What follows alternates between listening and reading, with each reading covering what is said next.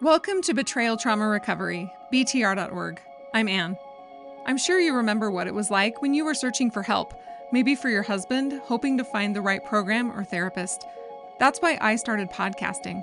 I supported my husband through 7 years of pornography addiction recovery, and not one therapist during that time told me I was experiencing emotional and psychological abuse and sexual coercion. I didn't want any other woman on the planet to be in the dark. If you're like the majority of my listeners, you're experiencing the type of abuse that's invisible and difficult to wrap your head around. Your husband is using porn or having affairs or lying to you, and you're getting the same bad advice about how to improve communication or your relationship.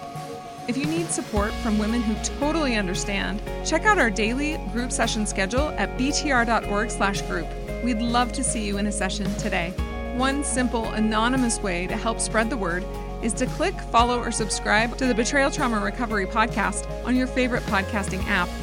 While you're there, every 5-star rating helps make this podcast more visible and will help save other women from getting the wrong kind of help, like a couple program that will make this type of abuse worse. For those of you who follow or subscribe to this podcast, thank you so much. Your support means so much to me. Leslie, a member of our community, is joining me again today. I spoke with her last week, so if you didn't listen to that episode, listen to that first and then join us here. We're just going to jump right in. I know this is painful to talk about. You talked about like being over many of your triggers, but let's talk about him targeting you, knowing that you were successful and knowing that you would be a provider and essentially just grooming you in order to be able to use you. Can you talk about not knowing that that was happening and perhaps now like how you're processing that?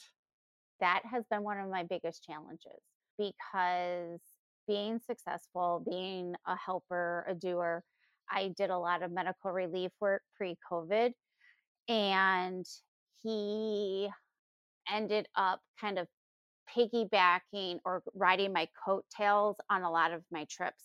I would go on these trips and I maybe would have 5 photos the whole time I was there because I'm there to work. I'm there to help. I'm there doing medical relief work. He would have thousands of photos all over social media about what a wonderful thing he was doing and him and him and him and him.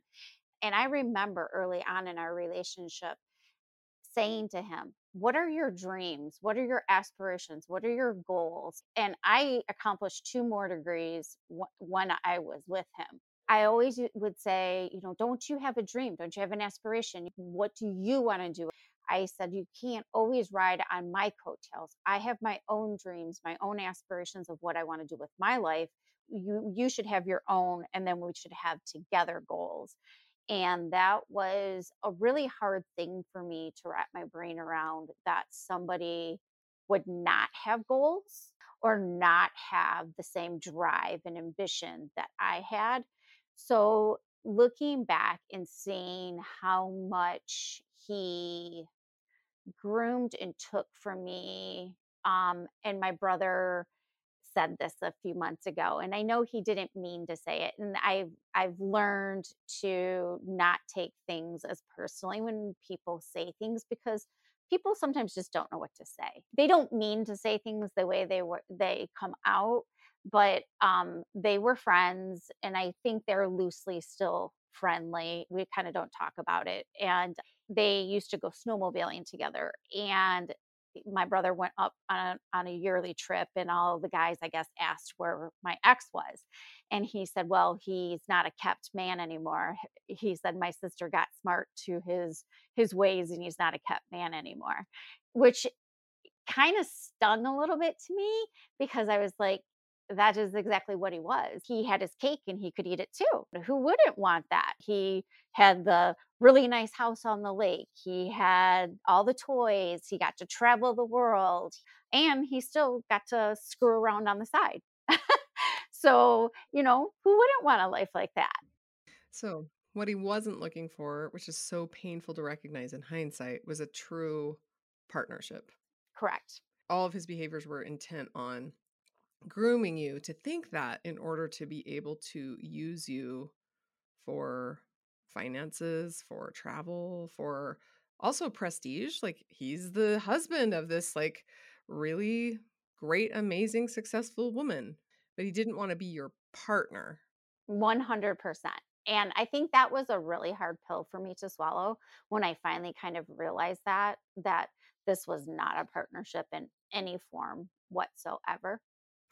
And when you started going to therapy, like right at the very beginning, before you were even married, did the therapist not tip you off to this or I think anything? she did, and then when we had been married for a year, we moved to the west side of the state of Michigan away from his family, because honestly, if we didn't, we probably would have never stayed married as long as we did. When we moved to the west side, I had started seeing a new therapist, and she is amazing, and she called me right out on it almost immediately. And she's like, "You do realize, like, he is a narcissist, that he's using you, that this is abuse." I would always have excuses, and she was very blunt, and she'd be like, "No, I'm telling you." And then when I stopped seeing her, because we kind of went down the whole sexual addiction road, so then I got my own CSAT. When I finally got out of that, I ended up going back to my original one, and I had a final session with my CSAT. And she said, "Why are you stopping seeing me?" And I don't mind, because I just am wondering. And I said, "Because the reason that I'm seeing you no longer exists." I said, "I don't need to see you anymore, because this isn't a CSAT matter." Yeah. The interesting thing was it was never a CSAT matter. No, you're right. And the unfortunate thing is the CSAT didn't tell you that Right. because they do not see it as abuse. And I think that they are clinically negligent. Although I will say, I have the utmost respect. We were recommended to a counselor who is a CSAT counselor, who only sees married couples, for couple therapy. So he would have his, I'd have mine, and then we were going to see this couple one. We went to him the first time, and at the end of it, he looked at us and goes, "I don't think I can help you guys." And I was so blown away. I go, "What do you mean?" I said, "He just spent all this money on this program. He's quote unquote checking the boxes, da da da." He goes, "No, he's not." He goes, "I see all the things he's not doing. And you want me to tell you to trust him when he's not trustworthy?" He goes, "I can't do that. And I will not take your money." I have the utmost respect for him, because the fact that he saw, I mean, he could have just kept taking our money and kept on saying, "Oh, yeah, I can fix you guys. This is fine." He did say, "I want to have one individual session with each of you, and then I'll make my final decision." And even in my first session with him, he was like, "What the hell are you doing?" He's like, "Really?" It's funny. Lake Michigan is known for being can be very turbulent. And he goes, "They put those red flags out in the middle of the lake when they tell you not to go swimming. You saw all those red flags and you still went swimming." Real quick before a response, there are a lot of so called betrayal trauma therapists or coaches or groups out there, but they don't approach pornography use or infidelity as an abuse issue, or they try to quote unquote treat both the abuser and the victim in the same setting, which is unethical. So if you hear something in this episode you relate to, check out the group session schedule at btr.org/group. We'd love to see you in a group session today. Now back to our conversation. Well, and it's not because you're stupid, it's because you didn't know how to process the red flags. So, as you saw the red flag, to you it said, "Okay, he's got childhood trauma, he needs therapy." Exactly. It didn't say red flag abuser. You saw porn on his phone, red flag, maybe he's a sex addict. It didn't say red flag abuser. Right. That's the other issue is that women might be seeing the red flags fine, but they don't know how to process it or define it. And they're trying to be good, nice people. We know people aren't perfect. We know that we can't expect people to be perfect. I don't think we're missing the red flags. I just think we're processing them incorrectly. And most addiction or just regular average therapy would say work on communication, connect with them. There's so much misinformation in an abuse scenario, which at BTR we see porn use as abusive, right? So in an abuse scenario, they should never be doing couple therapy ever. Ever, ever, ever. So I think, like, in my opinion, CSATs who do couple therapy are clinically negligent I would agree. because you've got an abuser and you should not be doing ever couple therapy with an abuser. So it's like an oxymoron sort of, but they don't see it that way because they don't see it as abuse. So it sounds like you had a few therapists that were awesome. So let's actually focus on that for just a minute. Your original therapist that told you, "Hey, this is abuse," and then you went to a CSAT. Talk about what happened. How did he use that manufactured relational tether at that point? Maybe you went home and said, "Hey, she said you were abusive or something," or maybe you didn't, but how did he reel you back in order to go down the sex addiction recovery route after she kind of pointed out the abuse? Like, talk about your thought process or how he manipulated you after that. You probably are familiar with the Gottman, Uh-huh. Yeah. the whole Gottman thing in regards to marital therapy. So our initial therapist would use Gottman stuff with us. When we talk about Gottman, this is classic couple therapy stuff that does not account for abuse. Exactly. Exactly. He would use the tools that we would get in therapy as weapons against me. And he would say, "But this is what the counselor said, and you're not doing this, and you're not doing that. I'm trying to take a break."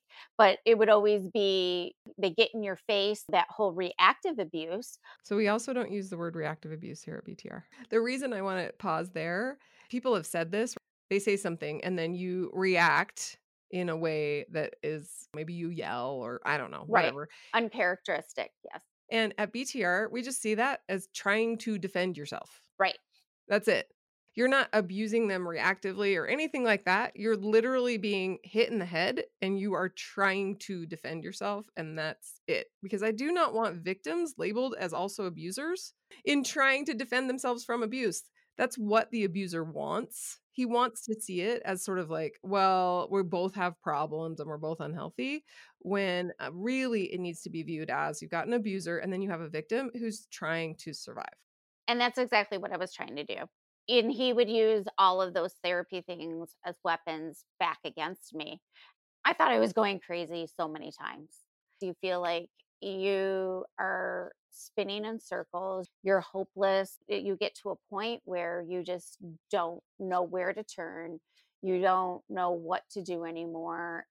So my guess is he's escalating at this point because he's losing control. So when he's in treatment, he knows that you've got the time and the space to sort of clear out the fog, and they can't manipulate you when they're not in constant contact with you. Right. So my guess is at this point he's kind of freaking out. He's not into the treatment at all, but he's trying to act like he is to groom you, but realizing you have space. So at this point where you have space, you're finally able to kind of like get your wits about you because so many women are trying to sort it out while still literally being daily manipulated and lied to, and they're still really deep in the fog. So talk about how that space helped the fog clear a little bit and helped you see clearly. The space was key. It probably took me a good 6 weeks before I finally started to see things as they were. And the reactions that he would have when we would have interactions. We had been separated for 3 months and we weren't really doing any couple counseling. He ended up getting fired from work for sexual inappropriateness, and but he did get his job back, but right then is when he was going to go to away to treatment. And when the day after he left for treatment, I had come home that night, the following night, and all three of my kids were at my house. And my kids are grown, they're adults. And I thought, okay, what is going on? Like, this was not a planned family thing. My daughter lives 3 hours away. Like, why is she here? And so when I walked in, I said, "What is going on?"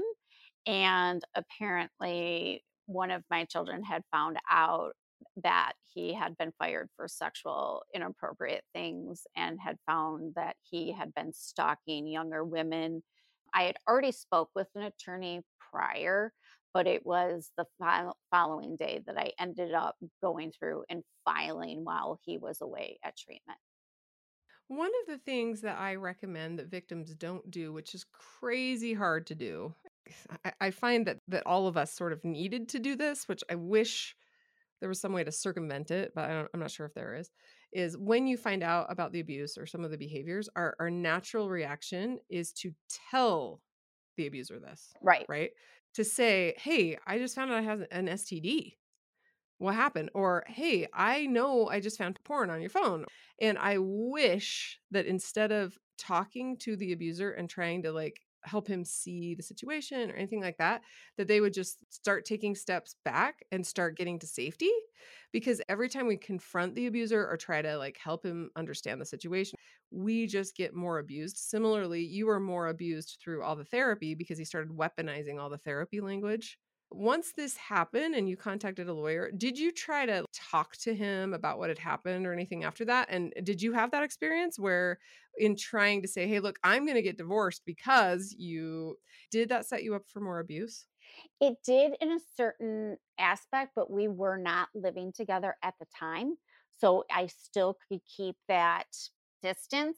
I will say before he left for treatment, I had enough wits about me that I had contacted an attorney prior and had a postnuptial agreement drawn up that I made him sign, that if he wanted to stay married or to quote unquote save the marriage, that he needed to sign it, and he did sign it. And that was my only saving grace, because it basically just said, are not entitled to, you leave with what you came with, I leave with what I came with.